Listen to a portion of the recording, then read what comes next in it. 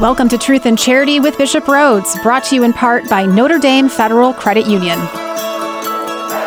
Ordination masses are always special, but this year's is extra special. So, Bishop starts off this episode talking about the upcoming priesthood and diaconate ordination mass, usually two separate events, but this year combined into one after the health crisis prevented the original plans. Then, did you know there's a St. Kevin? Today's his feast day.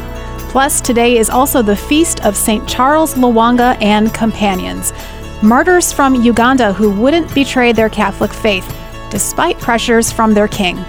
Then, Bishop and Kyle take a deep dive into the Holy Trinity, which is impossible to completely understand, but still, Bishop says it's important to study it. Do you ever come across people who, when you talk about this, say, well, that's so far beyond, I don't even want to go there? Well, it's true. We can never fully comprehend it in this life. The fact is, we should contemplate the Trinity. We should study. Keep listening for more. Welcome to Truth and Charity with Bishop Rhoades. I am Kyle Hyman here with our Bishop, and happy feast day, Bishop. Thank you. How did you know? Oh, well, we did a little bit of research. Today is the feast of St. Kevin. Oh, yes, June 3rd. Do you use him as a patron saint? Definitely. Okay. Yep. So maybe we can talk a little bit about him later on, get to know a little bit about, I don't know much about St. Kevin, so I'm curious to learn more. How is it that you don't know much about St. Kevin? He's one of the greatest. He wasn't in one of my He's not even on the universal calendar. Oh, isn't he? Well, we're back to ordinary time. Do you have a prayer to start us off with today? Well, you know what? The Solemnity of the Most Holy Trinity this Sunday. So I was thinking, why not the Te Deum? I don't know if you're familiar with the Te Deum. Te Deum, no. Yes, it's a great song of praise, really a hymn of praise to God, that we priests and anyone who prays the Liturgy of the Hours, we always pray this on great feasts and solemnities. You know, as I said, it's normally sung, but I'll recite it maybe as our prayer today. Sounds good. In the name of the Father, and of the Son, and of the Holy Spirit. Amen. You are God, we praise you. You are God, we acclaim you. You are the eternal Father. All creation worships you. To you, all angels, all the powers of heaven, cherubim and seraphim, sing in endless praise. Holy, holy, holy, Lord God of power and might. Heaven and earth are full of your glory. The glorious company of apostles praise you. The noble fellowship of prophets praise you. The white-robed army of martyrs praise you. Throughout the world, the Holy Church acclaims you, Father of majesty unbounded, your true and only Son, worthy of all worship, and the Holy Spirit, advocate and guide. You, Christ, are the King of glory, the eternal Son of the Father. When you became man to set us free, you did not spurn the Virgin's womb.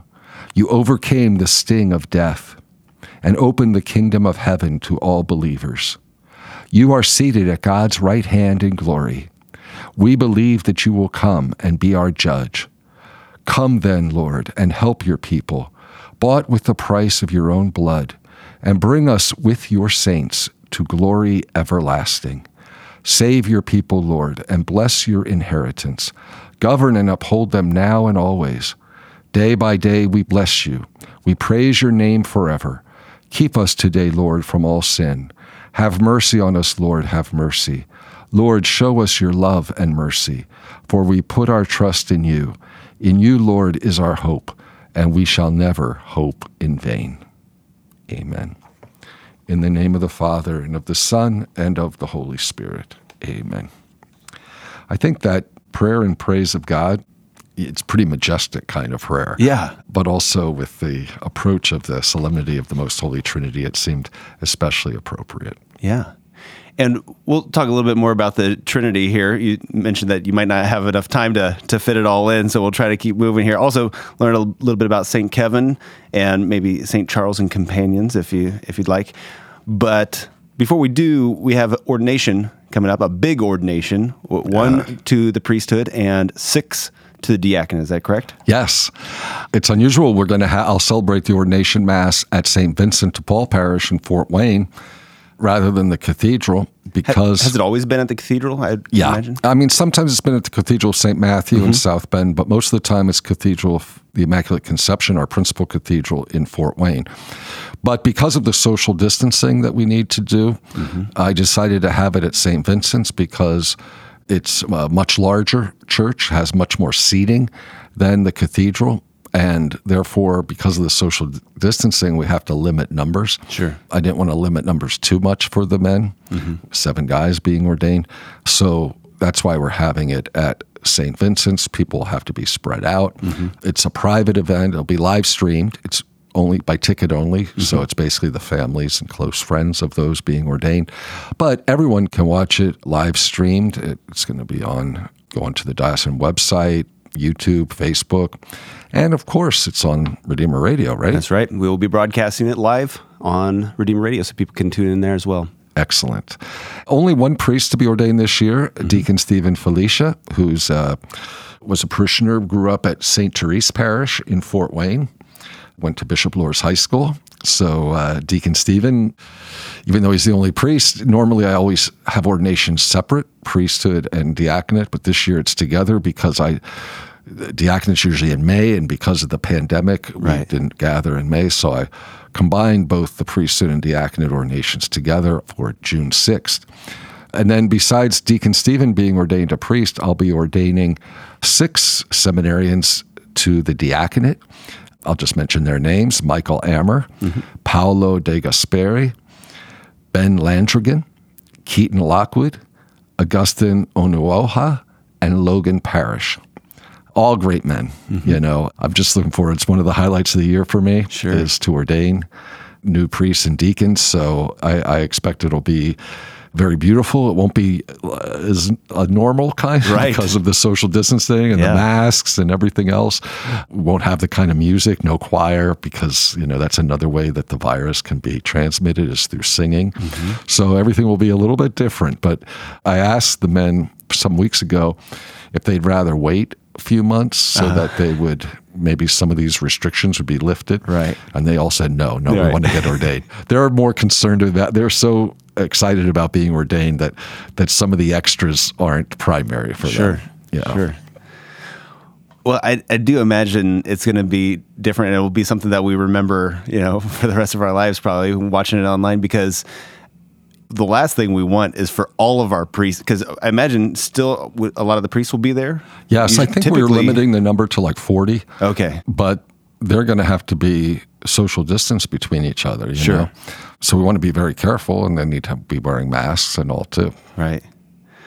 Okay, so people can tune into that. Again, you can search for Diocese FWSB on YouTube, Facebook for the live video stream, and you can listen to it on the radio as well. And one thing I imagine soon-to-be Father Felicia will be assigned to a parish, which I'm guessing will be announced after the ordination. Right. It only becomes public that day. And will that cause a chain reaction in priest moves again? No, and a lot of people kind of have already looked at the priest transfers, and they're trying to figure out, okay, this is where he's going to go, but I'm still not going to say. Okay. All right, well, coming up, we'll learn about St. Kevin, also St. Charles and Companions, Ugandan martyrs, and talk about the Trinity right here on Truth and Charity with Bishop Rhoades, brought to you in part by Notre Dame Federal Credit Union.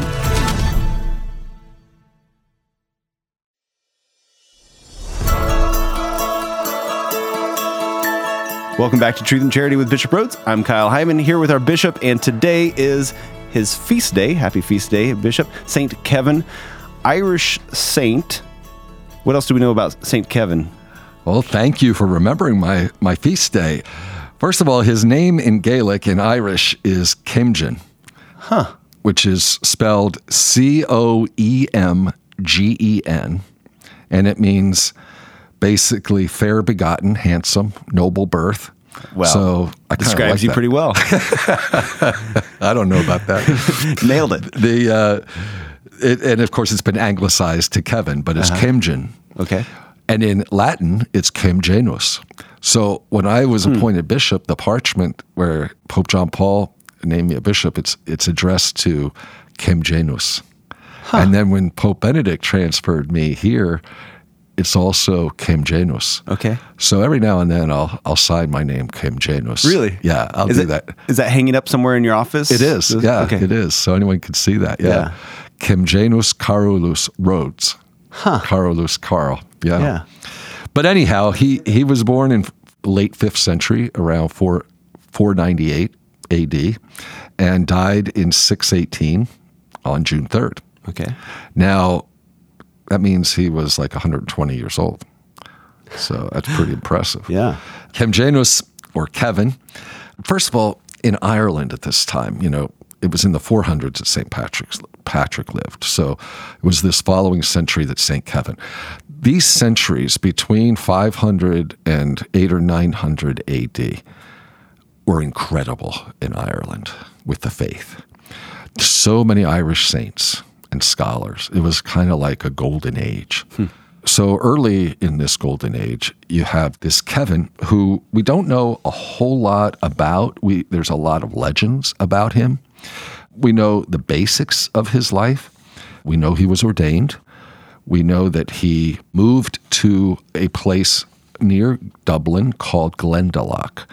Glendalough is in County Wicklow in Ireland. It's not real far from Dublin. It's south of Dublin. And at Glendalough, which Glendalough means the glen of the two lakes, or the valley of the two lakes. There's two lakes there. And if you visit there today, there's monastic ruins. It was a pretty desolate, remote place when Kevin went there, but he went there to live as a hermit. He lived in a cave, and you can still see that cave today. They call it St. Kevin's Bed, and it's really a Bronze Age tomb. They say he was led there by an angel. In any event, he was a hermit living in this cave, which overlooked one of the two lakes. It's very difficult to get there, to walk up. There's no road or anything. You'd have to kind of rock climb to get up to it. So again, that's St. Kevin's Bed. The story is, though, that after living some years as a hermit, by the way, he was very close to nature. He was kind of like the St. Francis of Ireland. He's known for his love of animals and birds and all that. They were his companions as he lived like a hermit. He'd wear animal skins. He slept on stones. He fasted a lot. Went barefoot, all of that. But then in time, he was a farmer in the valley. It convinced him to move down onto near the lake, and they have a place called Kevin's Cell near the lake where he then lived. And he was becoming famous by this time as this holy man, this holy hermit. So there were followers who came, disciples, and people who came from all over to seek his advice, his help, his prayers, all that. And basically, a monastic settlement began there. So he had these followers, other men, who also wanted to live like he did. Basically, really more like monks, where they'd live in their own cells, but they would come together at times. Okay. So it was a monastic settlement at Glendalough. But actually, this was happening all over Ireland. These monasteries were springing up with all these great saints, like St. Columba, and there's just a lot, St. Kieran, all these different Irish saints. And of course, one of them being St. Kevin. There are a ton of legends about him, and I know some of them. One of the most famous, and you read them, if you read Irish literature or Irish poetry, some Irish music, you'll see references to Kevin in some of these stories. One of them is the story of St. Kevin and the blackbird. And sometimes you see in images of St. Kevin, he's holding a blackbird on his hand, on his palm of his hand stretched out. And the story is that a blackbird built a nest in his hand and laid eggs. And the eggs hatched and the chicks came out, etc. But that was like, I guess he kept his hand out for like 40 days or something while the nest was there until the chicks were hatched. So that's one of the legends. Well, it's that kind of calm nature that helps you live to 120, I guess. I guess. There's one legend that's it's kind of, you see it in some stories, it's not true, but he was known for his purity, his chastity. And remember his name, handsome. So evidently there was a woman named Kathleen who tried to seduce him. And according to the story, They called her Kathleen of the Unholy Blue Eyes because she lusted after him. And in one story, she was trying to seduce him, and he drowned her in the lake. Oh, wow. Which isn't a very saintly thing to do. Doesn't. Another was that he threw her off the cliff. But none of these are true because, but you know how the Irish come up with these kinds of stories. Yeah. And there's others too, other stories about him. The otter, I have a medal of St. Kevin, and it has an otter on it. Again, his special love for birds and animals. But this was a friendly otter. When he was with his disciples, the other monks, they would, and they're right near the lake, they said that this friendly otter would bring salmon to feed Kevin and his monks. There was one of the farmer's son one day had the idea of using the otter's pelt to make a pair of gloves. In other words, kill him and use his skin. And the otter seems to have sensed danger and disappeared. And then Kevin and the monks had to find somewhere else to get food. But I mean, there's all these wonderful little funny stories. Sure. But when you go to Glendalough, you see there's ruins of these rough churches that there are like 7 churches in that area that they built. There's still a round tower, this medieval tower that stands. Wow. And this became a great place of pilgrimage. They would come there from all over Ireland and even from other places in Europe. They would come to Glendalough. They would come to be educated there. Mm-hmm. See, one of the things is boys were often educated in these monasteries all over Ireland. St. Patrick set up monasteries, but he also set up dioceses. But the church in Ireland was more centered on the monasteries than on, there were still bishops, but the bishops basically would come around, celebrate the sacraments. But really the organization of the church was more according to the monasteries. St. Kevin wasn't canonized until 1903 by Pope St. Pius X, I think was the Pope in 1903. As I said, he's on the liturgical calendar for Ireland, but not for the Universal Church. Okay. Instead, the Universal Church calendar today, June 3rd, remembers St. Charles Lwanga and his companions. So maybe we want to talk a little bit about them. Sure. Yeah. They get a little more credit maybe than St. Kevin. Yes. Oh, I want to mention there were a number of these saints at this time in Ireland, abbots of monasteries and that, quite a few. Huh. And there's one saint that I think is kind of an interesting connection with St. Kevin and with my life, and that's St. Canicus. St. Canicus was an Irish abbot, founder of a monastery also, and it's believed that St. Kevin visited St. Canicus and visited other saints too, other abbots who were saints.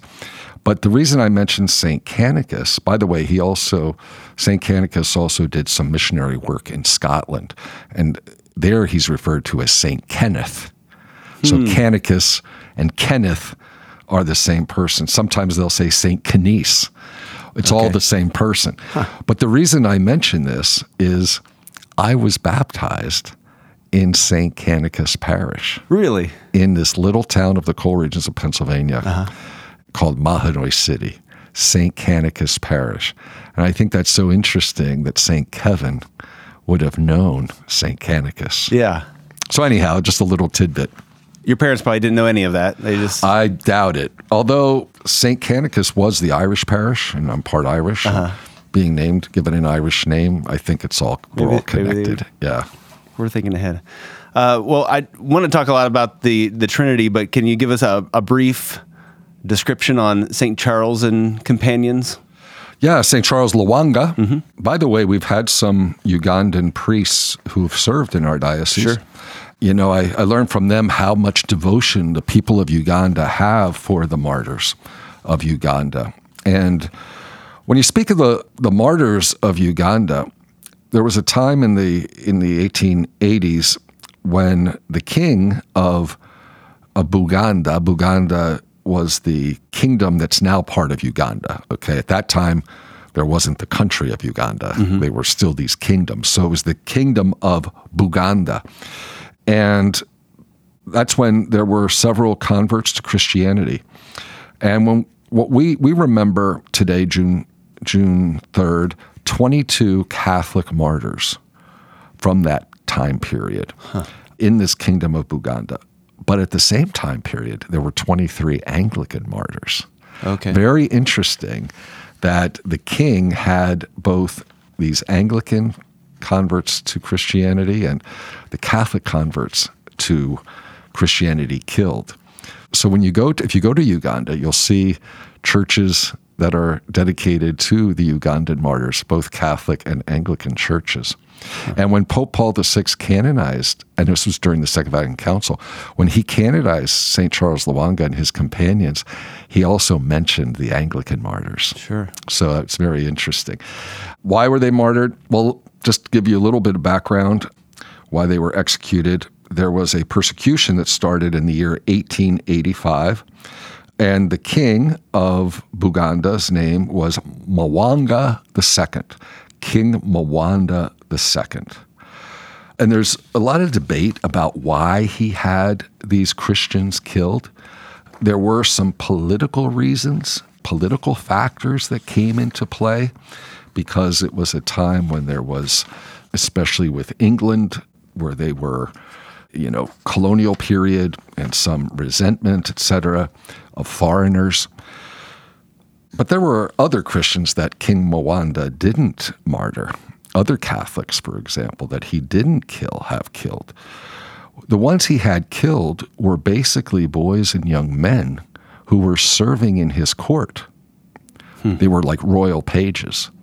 And Charles Lwanga was kind of in charge of these pages, these young men and teenage boys who served the king. And again, these were all recent converts, Charles Lwanga and the others. But the king became very angry because these boys and young men, after they became Christians, refused to engage in sexual acts with him. And this wasn't unheard of in the culture at that time there.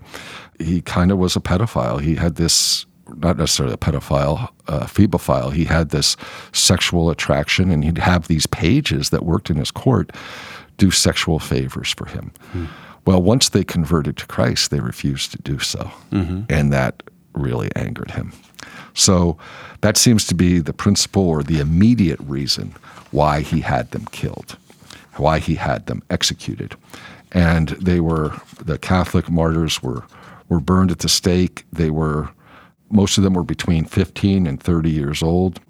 Again, they were converts to Catholicism. They wouldn't give up their faith, and they were burned alive at a place called Namugongo in 1886. And there's a basilica there today in honor of the Ugandan martyrs. Charles Lwanga was one of them. Obviously, as I said, there are 22, and he was the one who was, in charge of the pages in the royal court. As I mentioned, it was during Vatican II that Pope Paul VI canonized them, and he was the first pope, by the way, to visit sub-Saharan Africa. And he did that in 1969, and he went to the site of the martyrdom at Namugongo. And that's, again, as I said, there's a basilica of the Uganda martyrs built on that site of the executions. All right. Well, if you have questions for Bishop, you can go to redeemerradio.com/askbishop or text the Holy Cross College text line 260-436-9598. And Bishop will be talking about the Trinity coming up on Truth and Charity with Bishop Rhoades, brought to you in part by Notre Dame Federal Credit Union.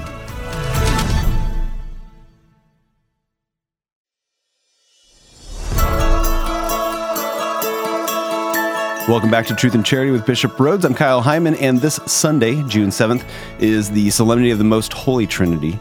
Back in episode from March 11th, you said that this was one of your favorite topics to talk about, the Trinitarian love of God. So I'm excited to learn more, and hopefully this will get me prepped for this Sunday's readings and to celebrate. The Holy Trinity is the mystery of God in himself, the inner life of God. So it is the central mystery of the Christian faith and the Christian life. The triune God. It's the pinnacle of God's revelation to us. And it is a mystery. It's just who God truly is. And God revealed himself to us through his Son, through Jesus. He revealed himself as three distinct persons: Father, Son, and Holy Spirit. Now, we're monotheists. We're not polytheists. We believe in one God. That's what monotheism is.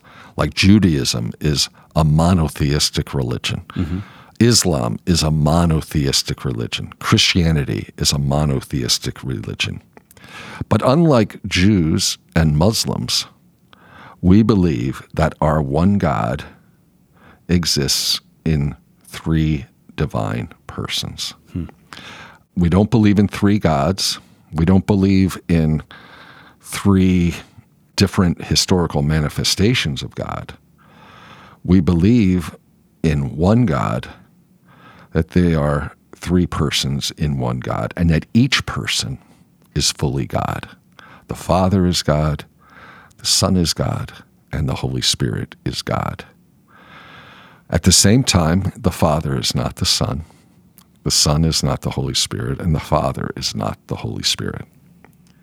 Now, we know this truth about God's existence by faith, by revelation. We could never have figured this out on our own by human reason. It's because God revealed himself to us in Christ. So this is the most important truth of our faith. Some say, well, what does it have to do with our life? This is, about the inner life, the hidden life of God.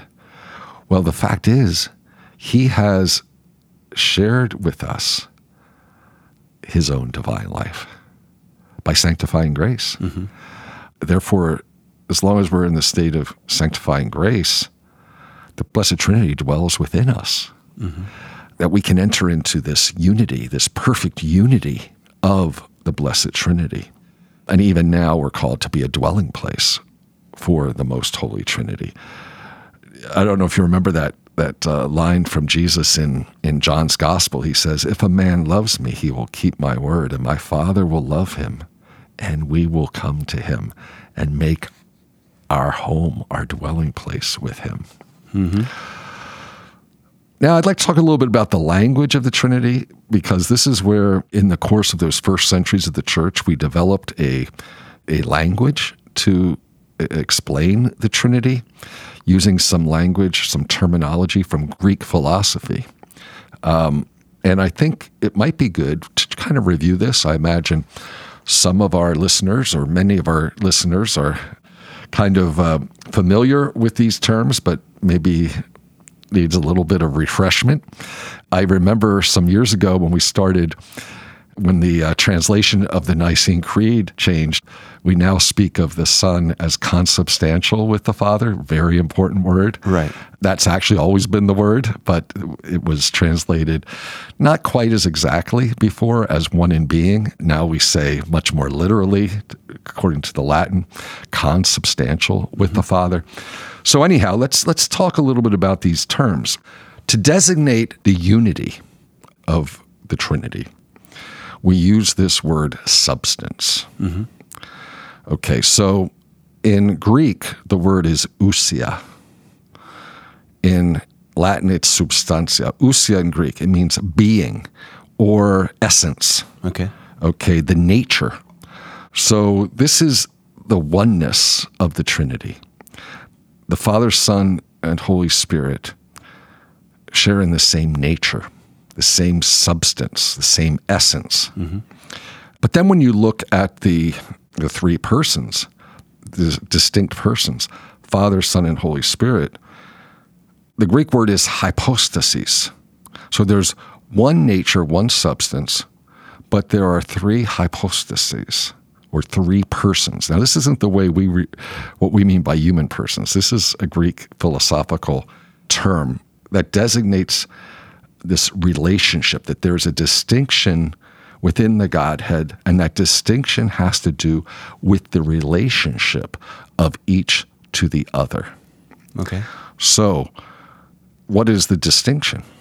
Well, the Father is the one who begets.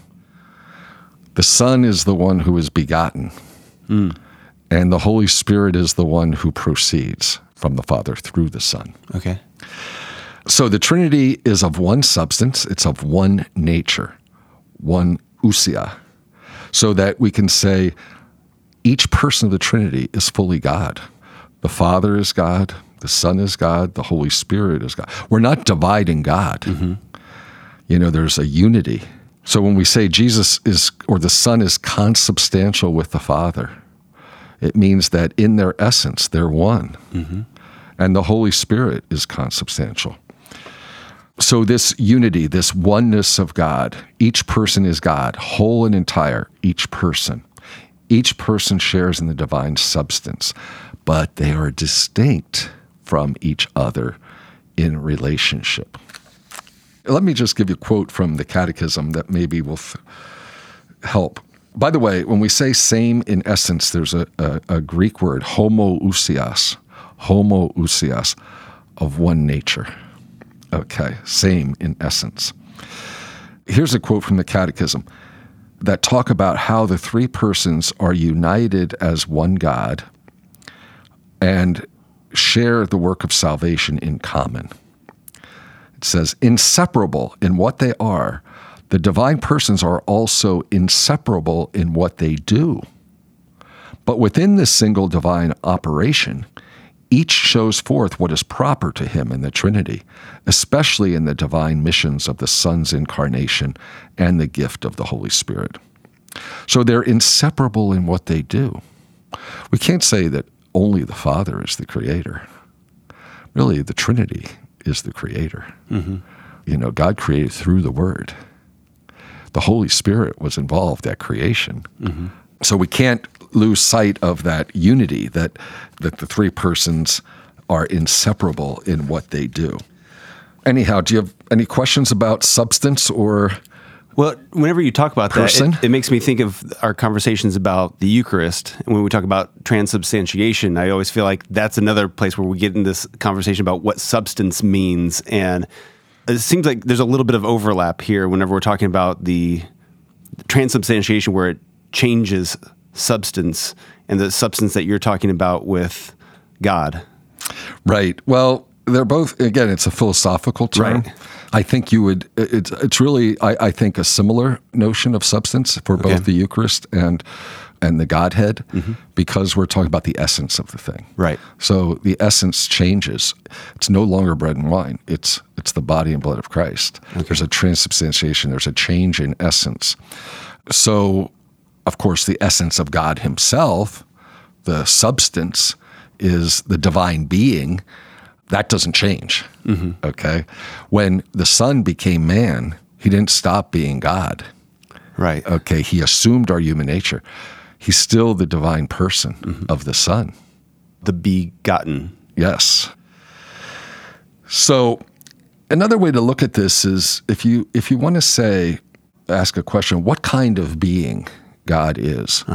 The answer to that would be really about a question about the divine substance. If you say, well, who is God? You answer that question.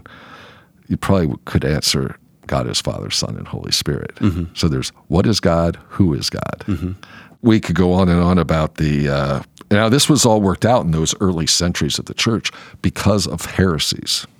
Okay. So, but before, I won't get to that until later, maybe next program. But I do want to talk about, I've been talking kind of these philosophical terms, but where do we get all this? Well, we have to go back to Scripture.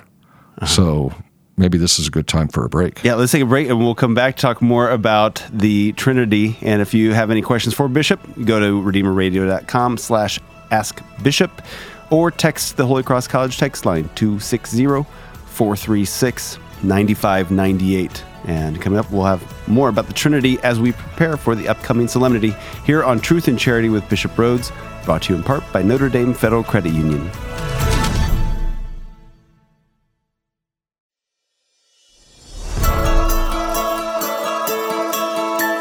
Welcome back to Truth and Charity with Bishop Rhoades. I'm Kyle Hyman here with our bishop who's been prepping us for the upcoming solemnity of the Most Holy Trinity coming up this Sunday.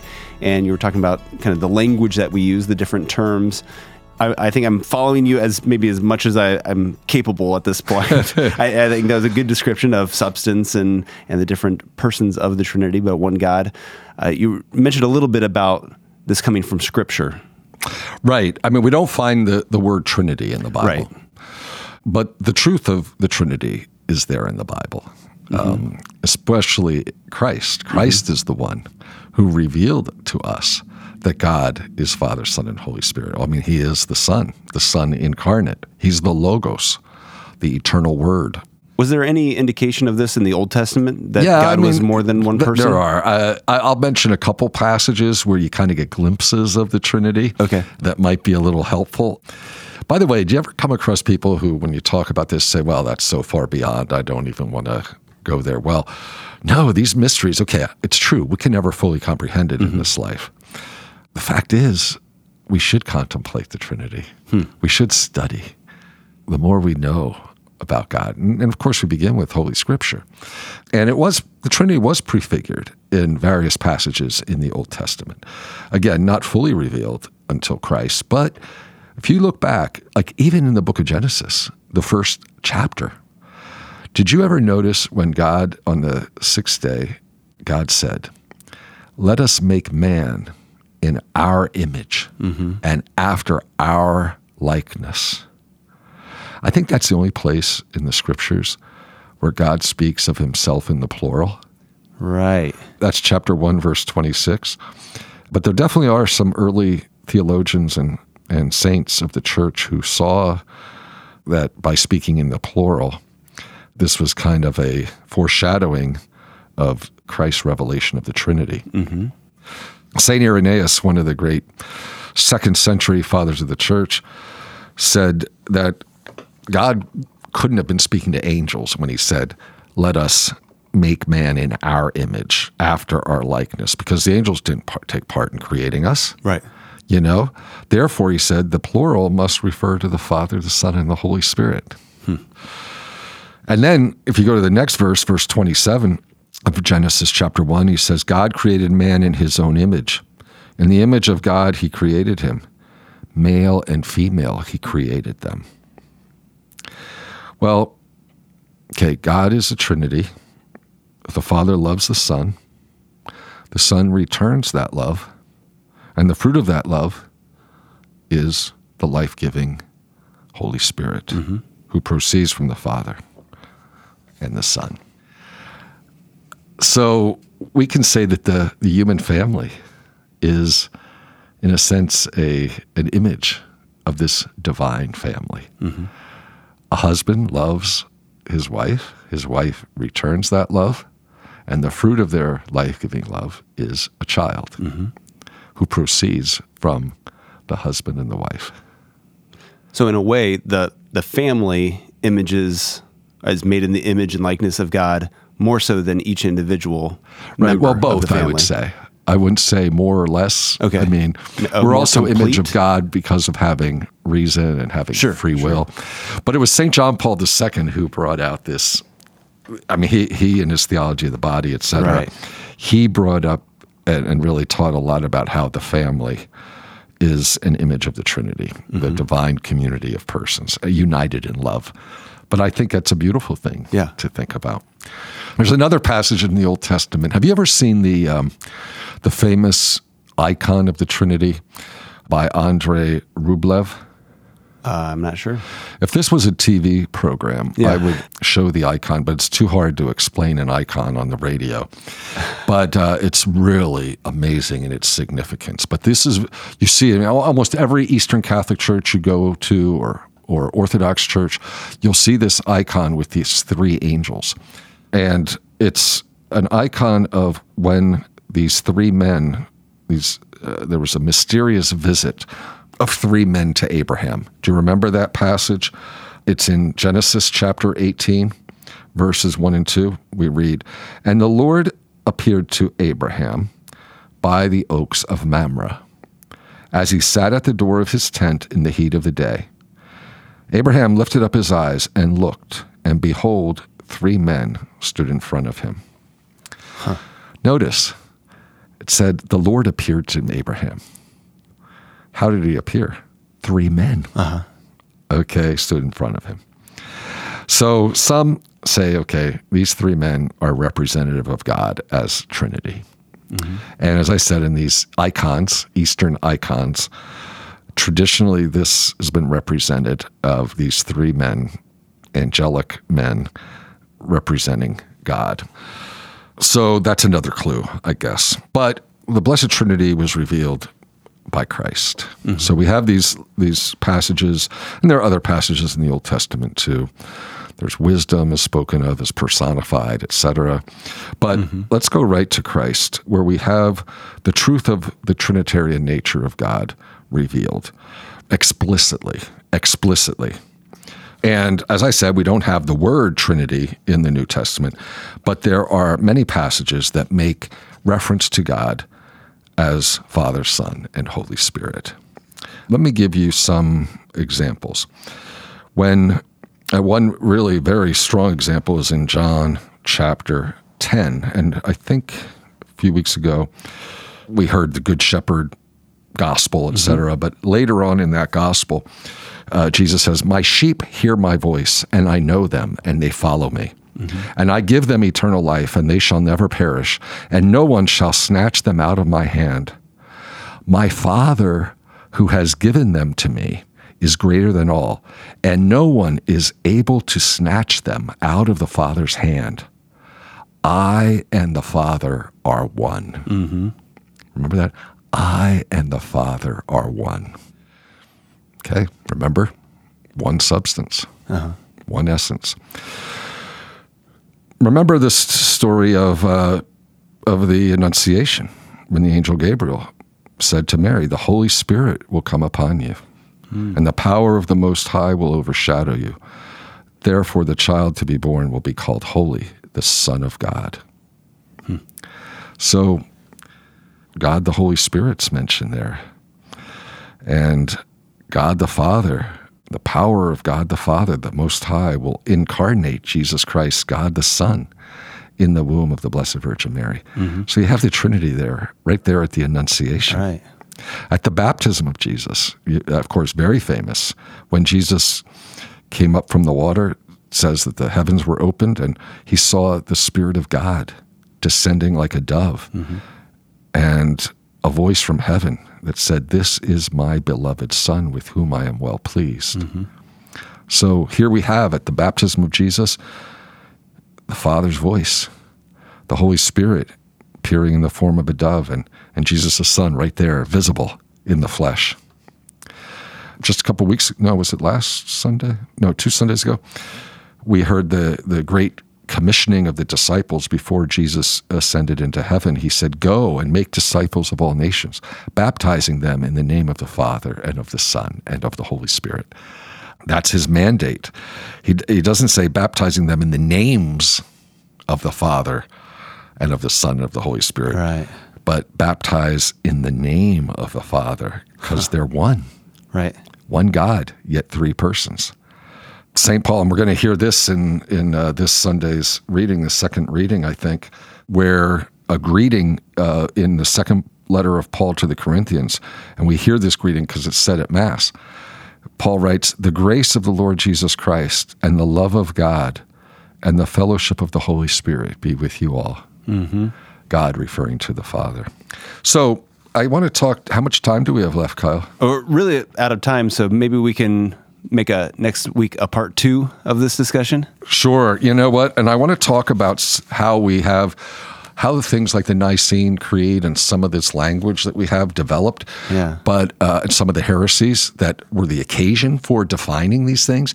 But we'll start by talking more about what we read in Scripture, and then we'll get to that. All right. Have you ever heard that the theory that the burning bush was Jesus communicating to Moses? No, maybe you could talk about that at the next show. Maybe I'll do some research. I got some time. Please, that's your assignment. Okay, thank you so much, Bishop, for another great episode and helping us to prepare for this upcoming solemnity. Could we get your Episcopal blessing before we go? Sure. The Lord be with you. And with your spirit. Blessed be the name of the Lord. Now and forever. Our help is in the name of the Lord, who made heaven and earth. May Almighty God bless you, the Father and the Son and the Holy Spirit. Amen. Happy feast day.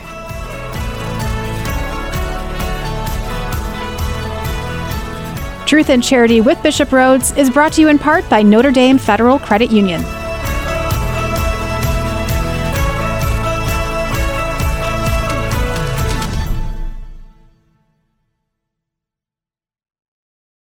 What's the difference between Notre Dame Federal Credit Union and a bank? Well, banks are owned by investors looking to make a profit. Notre Dame FCU is different. We are a not-for-profit, member-owned cooperative. Our mission is to help our members improve their lives by providing products and services to save them money. If we end up with too much money ourselves, we simply give it away to our members' favorite charities. Last year, over $1 million. You already share our values. Why not share in our benefits? Notre Dame Federal Credit Union.